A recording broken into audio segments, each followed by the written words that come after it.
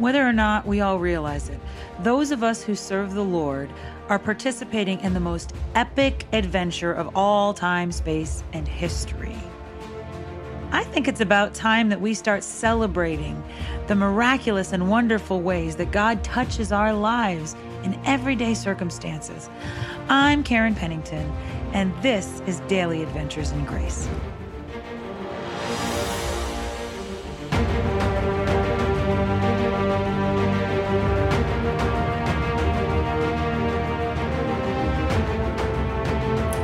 Hey friends, Karen Pennington here, and I have been thinking a lot about rest lately, partly because I've been having a little bit of a hard time staying asleep. I believe it's a physical thing for me. We spent a good bit of money on a bed about 6 or 7 months ago. And it's a very high quality bed, but it also happens to be a very firm bed. And I need support and comfort when I sleep. I don't just want those things that are just I don't want to sleep on a cloud because then you get lost inside and gushed up in a cloud. But I don't want to sleep on a rock either because I have acquired a lot of curves in my older age and they need to be supported. I won't go beyond that. But I saw a slide or a picture the other day, a few weeks back, on Facebook, and it said this: age 12, fell off bike at high speed on gravel road home 5 miles. Age 50, used the wrong pillow and was non-functional for 2 days. Okay, so I'm way closer to 50 than I was to 12, than I am to 12. Not quite there yet, but this is already true. I do have certain pillows I use, and I've made the mistake of there's 2 different kinds of pillows in the same kind of pillowcase, so sometimes I will grab the wrong one and it's bad. I'm tossing and turning, and it's again, not because I can't sleep, but just because I wake up because I'm uncomfortable, and I think we're going to have to get some sort of feather top for the mattress, just a little slight one, because I want to keep that comfort, that structure, but I also need a little bit of give, and it makes, I don't know if any of y'all know what I'm thinking. When I was younger, I could sleep on anything, any point. I could sleep on the floor, I could sleep Probably could have slept on a rock back then. But it seems like the older we get, a lot of times, the more we need those, the more we need that comfort, or the more we know we need this solid structure to rest our head on so that we can rest, right? And we need, most of us, some of us can sleep on rocks, some of us can sleep on clouds, but most of us need some sort of combination between that structure so we're not falling through, and so we get that support, and that just a little bit of give. It's like the most supportive thing it's give and support and comfort. And I think, proverbially speaking, we need the same thing. We need to learn, we need something to rest our head on when it comes to our faith. We need structure, and a lot of us are missing that structure. This country is missing structure. They just want a lot of what they call grace. It's not always grace. It's not grace when you can do whatever you want because it leads you down. It's not something that leads you down the path of destruction is not grace. But we need a sense of structure. If you do this, if you do that, this is the best thing for you. Go this way. We need direction, that. But we also need some grace. We need comfort. We need to know, okay, you know what? I made a mistake. I couldn't do this, but God's got my back, And, I think about a song. There's a song called Yes and Amen. And it's talking at one point about, I will rest in your promises. My confidence is in your faithfulness. And it's based on this verse, 2 Corinthians 1:20. For in him, and it's talking about Christ because Christ was mentioned in 2 Corinthians 1:19. In him, every one of God's promises is a yes. For this reason, it is through him that we say amen to the glory of God. So that was such a mystery to me because what on earth does that mean, right? But then, so if you literally translate the passage, word for word, it's more confusing, but I'll read it anyways. As many of the promises of God as there are in him is the yes. So as many times as God promises, Jesus Christ makes it certain That's not just it's not just a plan that you might do. It will happen. It has happened. It does happen. Therefore, in him is also the amen by us to the glory of God. Another confusing one. So it doesn't say we say amen. In the English it says we say the amen to the glory of God. In Greek it says God's is the yes, ours is the amen. What on earth does that mean? It was so confusing to me because first of all, amen, I thought that was what you said at the end of a prayer, right? If you agree with something maybe, or if you agree with something, amen. Or if you're my granddaughter, if you eat a piece of cake you like, you go amen, because there was that song that says, if you're happy and it say amen, amen, so she does that. She's 2. If she eats a piece of cake she likes, she honestly equates amen to food. And that actually makes sense, because when do we pray most? We do pray at night with her when she's over, but we eat 3 times a day. So every time we pray, dear Jesus, thank you for this food. Amen. So she likes the food. She's thanking him for the food again. She goes, amen. But there's a little bit more to this yes and amen thing. Basically, Paul is sort of given a call and response. And there's a context to this. See, he's writing to the church at Corinth. And right at this point, he's just like right across the sea. There's this little subset of the Mediterranean Sea called the Aegean Sea. And Corinth is right across kind of the mouth of the Aegean Sea. And Paul was planning on going over to Corinth and doing a visit and then going up north to Macedonia, then coming back and seeing them again. He was planning on seeing them at least 2 more times before he went back to kind of the hub of the Christian church at that point, which was Jerusalem. But for some reason, even though he had made plans and they knew about his plans, he didn't go there. We don't know exactly anything. There's speculation. They think that it may, whatever it was, they think it might have been that the Corinthians were working out some stuff and he didn't want to get in their way. It could have been that he had been involved in a riot in Ephesus. He didn't want them to feel like they had to take care of him.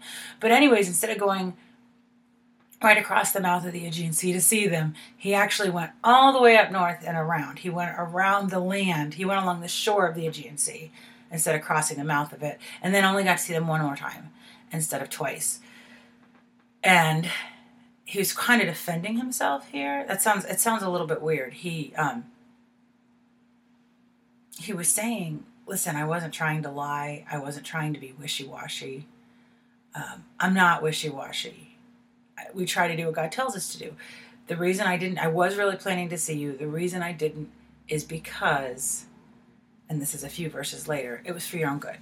So for whatever reason that he didn't see them, it was a change of plan, not based on wishy-washiness, but about something that came up that he said, it's really better if I don't come. It's better for you if I don't come. I'm trying to help you here, But in the context of this, he's really equating himself with God, because he's saying, I am God, but I am God's ambassador. And God is never wishy-washy. God is never a yes then no kind of a person. If God says yes, that means yes. If God has made a promise, then through Christ, it has been fulfilled. We may not have seen it yet. On earth, God exists beyond time, outside of time, inside of time, everywhere. We live in time. So there are promises of God that we have not seen yet, but yet we can claim. Because it will happen. It's like a little kid waiting for Christmas morning. It will happen. Or in my case, an adult waiting to eat at that great restaurant. It will happen. So don't stuff myself on the wrong things, because then I'm not going to enjoy the meal, I don't know where that came from. I'm not even hungry right now. But so there's 2 parts to this thing that says, in him every one of God's promises is a yes. For this reason it is through him that we say amen to the glory of God. Ours is the amen to the glory of God. It's a call and a response. And there's really 2 parts to this promise. The first is that God's part is unfailing love, unfailing faithfulness. That word in Hebrew is hesed. It's kind of a combination between love and faithfulness. It's this endured quality of God that's self-giving and perpetual and can't be anything but good and faithful and consistent. It can't be corrupted. And it says this promise of faithfulness, it's a yes. That Greek word is nigh, as more than a yes. It's an absolutely. It's like you can ask hey, can I use your eraser? Yeah, whatever. there's that. There's a, yeah. You think you're going to come to the party? Yeah. Will I see you at church on Sunday? Yeah. But then there's the, yes, will you marry me? Absolutely. So it's this emphatic, strong yes. God isn't just saying, okay. He's saying an emphatic, strong yes. If I'm saying I'm going to do it, it is done. Through Christ, all of God's promises are fulfilled. Period. That's a yes, absolutely, take it to the bank. Our response is the amen, which incidentally in Greek is amen. It means truly. It emphasizes, honestly, amen is either a precursor or a response to something that you say that is true, true, true, true. It is a word of support. When you heard Jesus in the New Testament, usually when Jesus said, truly I say to you, that is him emphasizing a truth that he is about to tell. It's him backing it up. That word is amen. That word truly is usually amen. It's also amen at the end of a prayer. Amen, you see, isn't just a thing we say to let you know that the prayer is done. It is an emphasis. It's a celebration. Like when you eat cake, or if you're happy and it's say amen. I think my granddaughter had it right. So where God's part is that through Christ all of God's promises are fulfilled. The second part, through Christ, we can respond to God's faithfulness with celebration and obedience. It's not even just that we can, it's that we should. You see, here's the thing. Do we believe that God's right? Do we believe that God's true? Do we believe that God's ways are always best? If we believe that, if we believe that God's word is true and that God is true and that God's ways are best and that God will never let us down, then we never have a good reason to despair or to disobey. Do we do it anyways? Yep. And you know what? We don't even have to try. That's where the grace, that thing where we said structure and comfort, that's where God's grace comes in. He knows our hearts. He forgives. He'll help us back. That's what Christ's blood is for. But, that thing about despair, I think we all worry sometimes. And that visceral, the feeling of fear, like it's meant for temporary crisis. It's meant to keep us safe. Like if you see a kid that's about to run out in front of a road, then you kind of grab them really quickly because you're keeping them safe. But it's not meant to be a sustaining emotion. It's meant to be an alert. Just like, that fire alarm that goes off that lets you know smoke somewhere, or the smoke alarm. There's a point of that. Have you ever had a smoke alarm that went off all night long? Talk about no sleep, right? So fear is meant to be, if used properly, that instant alarm to alert you. There's something going on that's not right. And ask God, invite God into that. But it's not meant to be despair. It's not meant to be this constant alarm going off in our head, no longer alerting us, but just keeping us from being able to do the healthy, consistent things. That's not of God. If you're going through that, that's not of God. That is an attack and a lie from hell. So where do we go to address that? God's word. Because when we know God's promises and we know God's true and we believe God's true and we do God's will, when our life is an amen to the yes God has already given, then it changes. God's gifts aren't for us to just admire. They're for us to receive. And that whole thing about disobedience. Again, I don't need to try to be disobedient. There are times I fall back and I don't realize it. And I ask God to show me that every day. And sometimes it's hard because there are things that I don't want to admit, right? But then there's that thing where you're disobedient, which is basically very, very clearly and literally saying, God, I know better than you. God calling you to forgive, you're not even trying to forgive. I'm not talking about I'm having a hard time, God help me forgive. I'm saying they don't deserve it. I'm keeping the anger. I'm keeping the judgment. Thank you very much, God. Not them. It's the Jonah thing. They don't deserve it. So I'm just going to walk the other way. Is there any reason for that? I mean, that's dumb. It's dumb. We do it. It's dumb. Because if we believe God's way is best, we're basically saying, no, thank you. I'm going to choose something that hurts me instead of something that heals me, God. And you can't make me do anything else. What about when God's calling you to do something scary or go somewhere scary to you and you're going, no, you don't have a right to tell me not to be safe. What if God's calling you to stand up for him, to speak out for me? No, I think I'll be comfortable. What if God's calling you to stop fighting in an area, either that he's won or is not a battle you're supposed to fight? That's a hard one for me because I don't like giving up. if God's calling you to spend more time in His Word. And honestly, how would we know what His promises are if we're not reading them? How can we be reminded? It's like, how do you know what's going on with a friend if you're not talking to the friend? And would God be any different? Well, sure, He's a whole lot different because He's a whole lot more wise and He's a whole lot more there, right?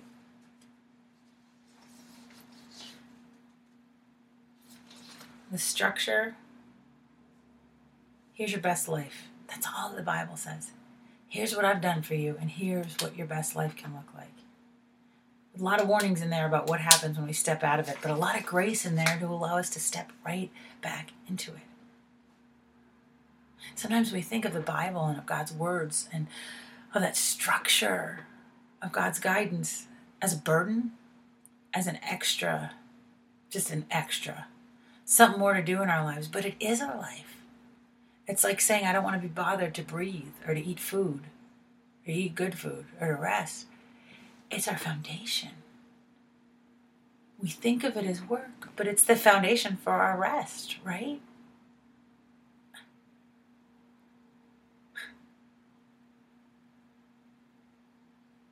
What are you resting on?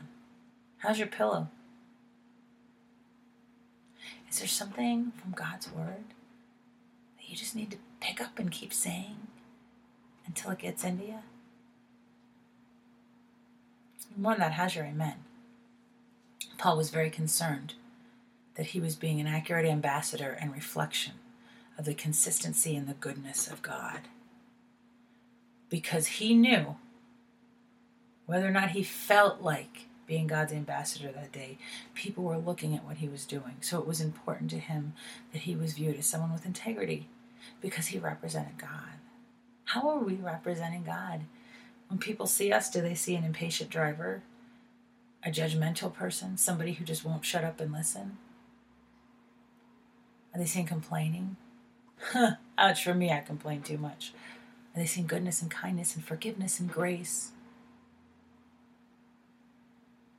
Are they seeing dominance? Or are they seeing a meekness, a strong meekness that says, I don't have to win every single battle. I'm going to choose love. Today I choose love. Let's pray. Lord Jesus, thank you for your promises. Thank you for your word. Thank you for your guidance. I want to rest in you, Lord. Help us to rest in you today, and not just to rest in you. Help our rest to be a witness to your goodness and glory. And help our lives to be an amen, a constant reflection and witness to the yes that you say over and over again through Christ. And today we say yes to you, God. In your name, amen. Be blessed today, my friends.